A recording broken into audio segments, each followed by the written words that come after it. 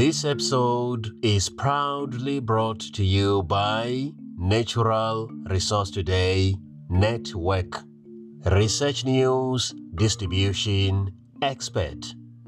Visit naturalresourcetoday.com. New research sheds light on the association between sugar-sweetened beverage consumption and mortality risk among adults with type 2 diabetes. The study is published in the journal The BMJ.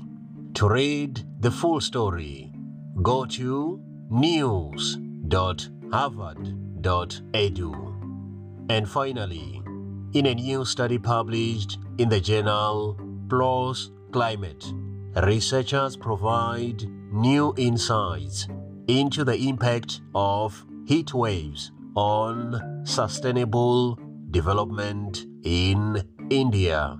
To read the full story, go to journals.plos.org. That's all for today. Thank you for listening.